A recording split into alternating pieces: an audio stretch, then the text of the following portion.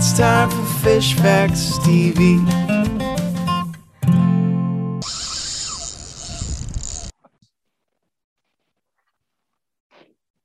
Welcome to Fish Casting, the fishing podcast. I'm your host, Tanner of Fish Facts TV. Hello, everyone, and I'm Captain Tim. All right, guys, good kind of holiday episode. We wish everyone the happiest holidays. I believe this is our 50th episode. Because the holidays, we've had to be very flexible when we recorded. Not able to get that guest, but we're going to do it the new year. Hopefully, we'll be trying some new things. We got a good episode today. Tim did some hunting and some scouting. I did a couple little trips with my dad when I was in Jacksonville for the holidays. So it's a good one, and I think you guys will enjoy.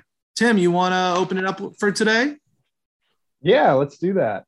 As Tanner just mentioned, everyone, I was hunting 2 weeks ago.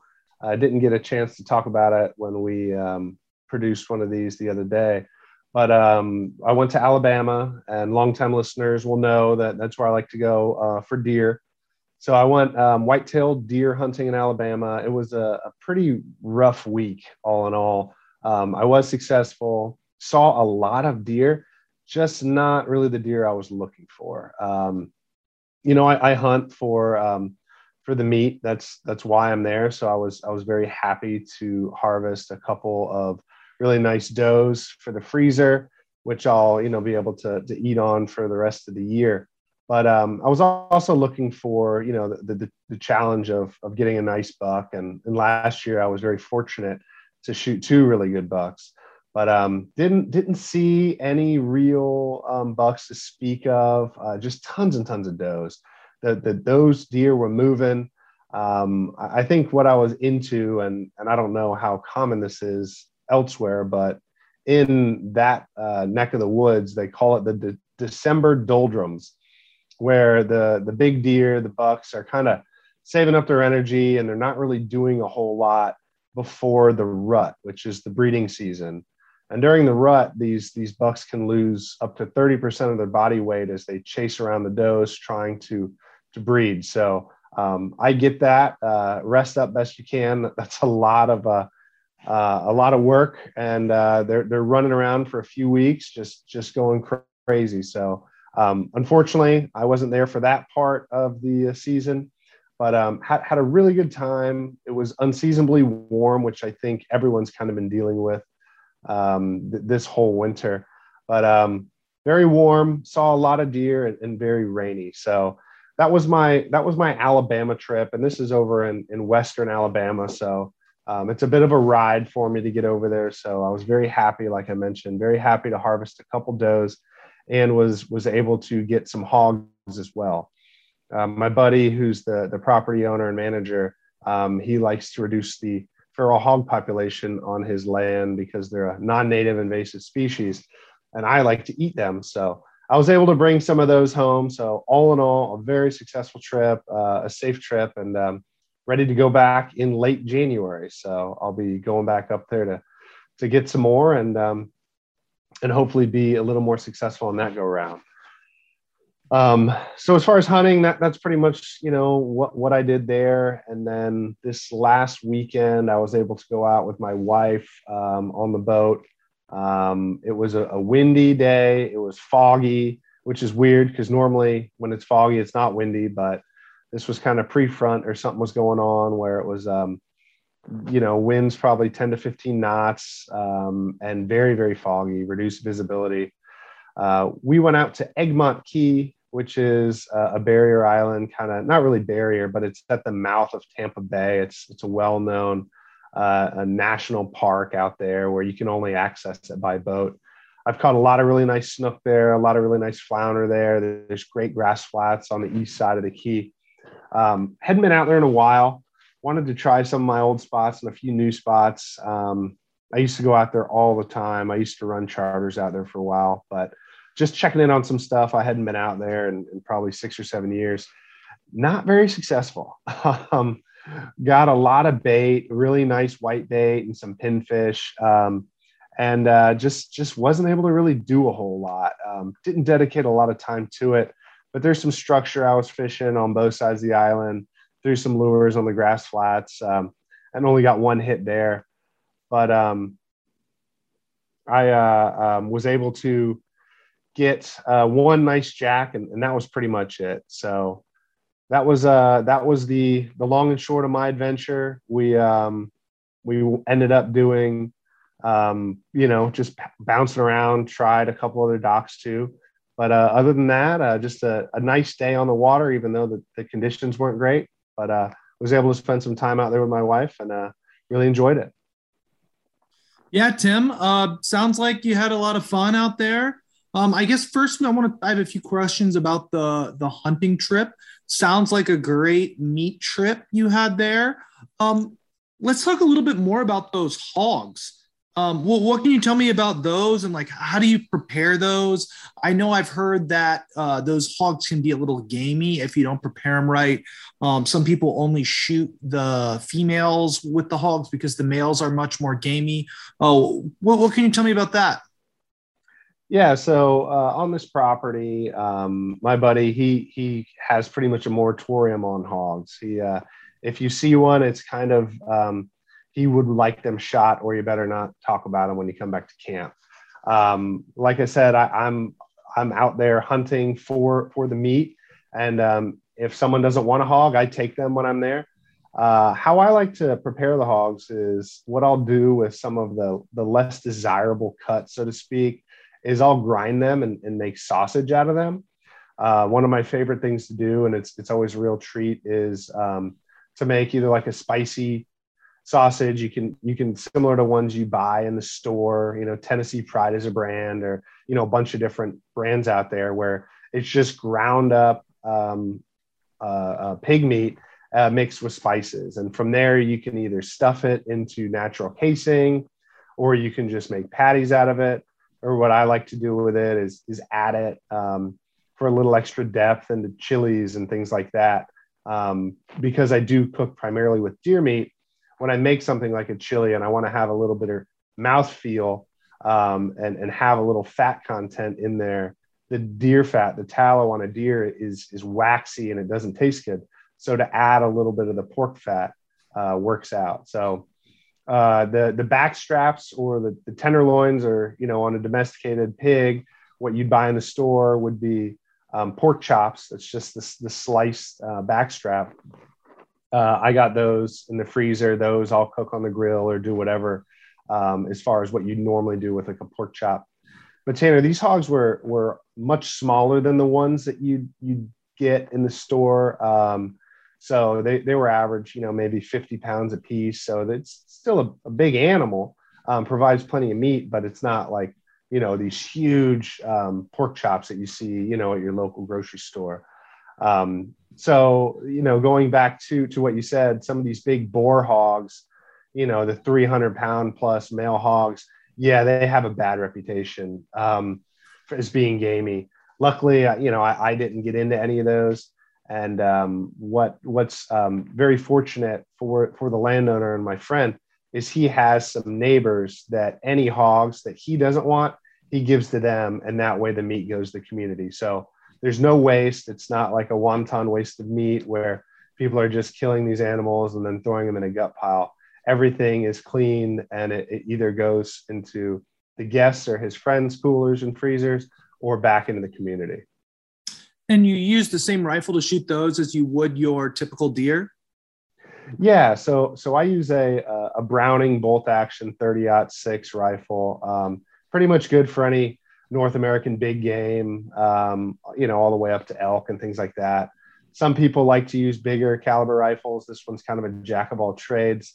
It is on the larger side for some of these smaller hogs or some of these does, but I'm not going to bring multiple guns into the woods. I want to be ready for whatever comes out. So whether it be, a large mature buck or, a doe, if I'm going to harvest something, I'm not going to bring different rifles into the deer woods for different applications. This one just works well for everything. Yeah, absolutely. Absolutely. Now moving on to Egmont, I actually remember fishing there once when I was a kid. And one of the things that I will always associate with Egmont Key is the most silver redfish I've ever caught. It was right on the sand flats there, and it was as silver as the bottom. There was not a speck of red on that fish. So that was the only time I fished there, but it is a beautiful island. And it sounds like that even though you might have not had the best day fishing, it was a beautiful day out on the water with your wife, and you guys had some fun. Yeah, we did. And part of the rationale with going to Egmont is dogs are not allowed there. It is a preserve, and it's a, nationally managed preserve. But we didn't have our dog with us this time. Normally on windy days, we'll go to the sandbar and do that. But our dog had surgery not long ago. So she stayed home, and it gave us an opportunity to go out and explore an area where we could walk and enjoy the lighthouse and the dunes and everything out there, and not worry about our dog. So it was a nice change in scenery. Like I mentioned, I used to run charters out there. I've been out there more times than I can count. The fishing wasn't as good as I remember, but it was still a really nice day. Sounds like a good time. Yeah, and Tanner, I think you got out up near Jacksonville recently and got on some fish. I think I remember seeing. What can you tell me about that? So yeah, I was in Jacksonville. I'm actually in Dallas now doing the holidays with my in-laws. We're actually, as soon as we get off this call, we're going to go try to scare up some bass and bluegill in the neighborhood pond. But while I was in Jacksonville, I did get to do a little bit of fishing with my dad. Wasn't crazy, a couple reds, couple trout, and a couple snapper. But there's a couple fish I want to highlight. So my grandparents live on a little canal in Neptune Beach, Florida. And when I was a kid, mostly like in high school, I'd fish this canal all the time in like a little John boat. But behind their house, it got too shallow and it was really too marshy to fish. We'd put in the John boat behind their house at high tide, and we'd go, maybe 300 or 400 feet down the canals where it really got deep enough to hold fish. But recently they dredged out the canal and they made it much deeper. And it was a full high tide on Saturday morning.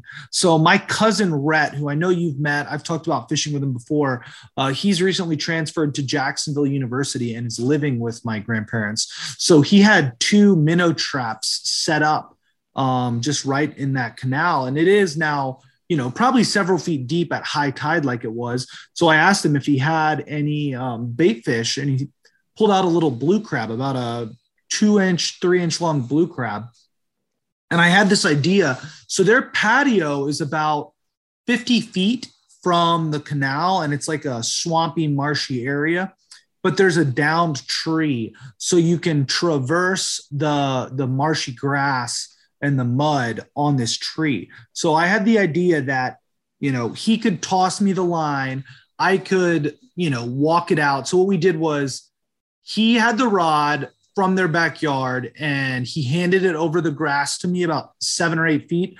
I got it, walked it to the tip of the tree, which is just at the water's edge, cast out to the middle of the canal, and then walked it back, handed it back to him. And then he brought it back up onto their back porch, which is elevated about probably 10 or 15 feet up. So we set the rod up and, went on to doing our family Christmas breakfast, which is a tradition every year with my grandparents. And sure enough, we see that rod keel over. He grabs the rod, starts fighting. I run back out on the tree and I see the fish. It's about a 22-inch redfish. And, he guides the line towards me. I pull it through the grass and we ended up getting it landed. And it was a really cool, I know I posted the pictures on Instagram. It was really fun, kind of a team effort to get that redfish in. And it was the biggest redfish of the weekend in Jacksonville. So not huge, but a really fun, really nice fish. Wow, that's such a good memory, everything that went into that. And then, going back, I know we've talked at length about you growing up, and fishing those canals back there and what it meant to you and really, establishing yourself as a fisherman. And then now having the opportunity and kind of getting creative, right? That's so fun that you were able to catch that fish, as a team, and it was teamwork off of that, elevated patio. That's awesome. Yeah, it is funny. It kind of reminds me of another story when I was probably 17 or 18, and my cousin he's 20 now. So he's about 12 years younger than me. So if I was 18, he was probably 6. And it's when I had that little John boat back there, and he was catching these little fiddler crabs. I think I bought maybe 2 dozen shrimp, 3 dozen shrimp, and I was taking him out in the boat, as a little kid. And he kept catching these crabs. And I was like, Brett, let's go, let's not waste all the time catching crabs. But he ended up catching about a dozen crabs. So we get out there to the spot, we were catching reds. We run out of shrimp, and all we had left were those crabs. And sure enough, we caught, I think, 2 more reds, a drum, and 2 sheep's head on the crabs on the fiddlers that he'd caught. So he proved me wrong that day, and he's still, we fish good every time I get out there with him. Does he remind you of that ever? He does from time to time, even as a 6-year-old. But all the other fishing we were doing, we went on my dad's boat. The weather was not good, so we just hit a couple spots in the river near his house. Primarily fishing float rigs with live shrimp. And that's how we caught, a handful of trout. I caught 1 decent sized mangrove snapper. So it was never hot. I think my cousin caught 1 other, like 14-inch little rat red. So, it wasn't great, but we also did some fishing off the dock. And that's where we caught an interesting fish that is going to lead us into our question. So I didn't catch it. I'm actually not sure who caught it. They caught it when I was up at the house, but they called me down to the dock. They caught a snapper that appeared to be a mutton snapper that was about maybe 4 inches long. So I posted that on my Fish Facts TV, and I got an interesting question. Let me pull it up because I don't want to misquote Mr. Joey Incredible. So Joey Incredible's question is, what is the difference between lanes and muttons? Lots of people take illegal muttons thinking there are lanes. So obviously I don't know if there's any truth to that. That's probably just Joey's experience. But as a podcast that pushes conservation, we don't want anybody keeping illegal muttons. And I do think that that's a problem. There is some misidentification because there are similarities, especially in those small muttons with lanes. So Tim, what do you usually use to tell the difference between a mutton and a lane snapper? I know you guys in Tampa probably don't see as many muttons as we do in Southeast Florida. Yeah, the muttons aren't very prevalent up here, but they are around. Luckily for us, if we do find muttons, they're on the bigger side, probably on the upper ranges of even the biggest lane snappers you'd find. But, what I would say and what I look for is first and foremost, the coloring. I find that the body coloring of a mutton is going to be a more vibrant pink than the lane. The lane will have pink to it, but I find the mutton's a little more vibrant. I also look at the lines on the side of the fish. So if you look at the lines on a lane snapper, they're going to be a pink background with yellow lines, and that's a good indicator that it's probably a lane. Both fish also have a spot located, kind of on the backside near their caudal fin or tail. I find that the muttons have a more distinct spot. It's more in focus. And I find that muttons are a little taller in the face, especially as a juvenile. So I know that that's a lot of opinion-based things that I kind of look at and which register for me. And, I think it's a really good question and that everyone can brush up on their fish ID. All right. So what I usually look at, first off, I think that there's a general difference in body shape. And Tim kind of brought this up earlier when we were talking about it. It might be tougher to tell on those 3-4 inch fish, but by the time the fish gets to be 8 inches, which is the keeper size for the lane snapper, there is a significant difference in body shape. I think a mutton is more rounded and the nose is a little bit more sloped. So it's really hard to describe unless you've caught both.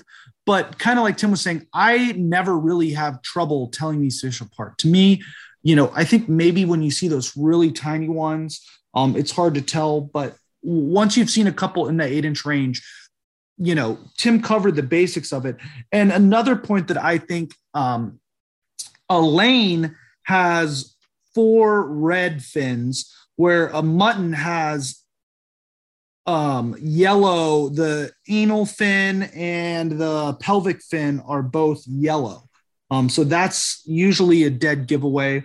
And on top of that, the lane has a rounded pelvic fin or an anal fin, and the muttons has a sharp, pointy anal fin. So I think that's actually the biggest dead giveaway. If you look at that fin and it's rounded, because I know Tim was talking about different shades of pink and red, but in Miami on that silver bottom or on the white sand and shallower water, they don't really have as much of those pink hues in their body. And you'll catch lanes that are almost silver. And even then, I feel like the muttons are more of a tan color. They don't get as like white, shiny silver as you'll see those shallow water lanes. No, that's a really good insight. Another point I think is the muttons usually have a much bigger blue line under the eye, which I think is usually a pretty key distinction for muttons. Yeah, utilizing the fins. I know there's other fish that I look at the fins for identification, so that's a really good spot to look, Tanner. And on that note, that is the fish of the week, is the lane snapper, Lutejanus synagris. A big favorite of mine. I caught I think I caught 2 of them when I was in the Keys a couple weeks ago. The bigger one was about 10 inches. So, lanes to me are a great eating snapper. I know they've been our fish of the week a long time ago, but I figure we've had some turnover between now and then, and they are a fish that both of us catch a lot of. And I believe they recently had a closure in the Gulf, Tim. Yeah, so lane snapper, up until the closure that happened a few months back in the Gulf, you could keep 100 pounds of lane snapper per angler. So there was quite a loose limit on them. And then out of the blue, almost overnight, they closed it for recreational harvest. So tomorrow, December 23rd, harvest, just as quick as it shut down, will reopen for a lane snapper. So it's a timely fish of the week for us. Turn a questionable day into a really good day by a hot lane bite, because it seems to be one after the next once you get on a school of them. So a big favorite of mine, and I'm happy that they're reopening tomorrow.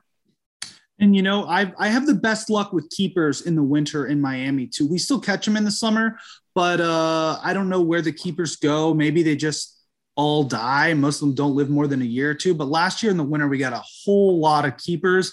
I got the boat club Monday and then Sunday, Monday of the following week. So hopefully I'll be getting some keeper lanes. And on that note, remember to leave us a review and subscribe on Apple Podcasts. Maybe we'll start pushing them to YouTube again one day. But at this point, with everything we have going on, we're just keeping them on the podcast app. If you have any questions, Fish Facts TV, Fish Casting Podcast on Instagram, or Captain Tim or Captain Strip. Yeah, you can find me at Captain Strip, Captain_Strip on Instagram. Wishing everyone really happy holidays. Don't know when this is going to come out. If it's already passed, have a great new year. And thank you everyone for listening. And we got some fun stuff coming. All right. Have a good one, Tim. Thank you.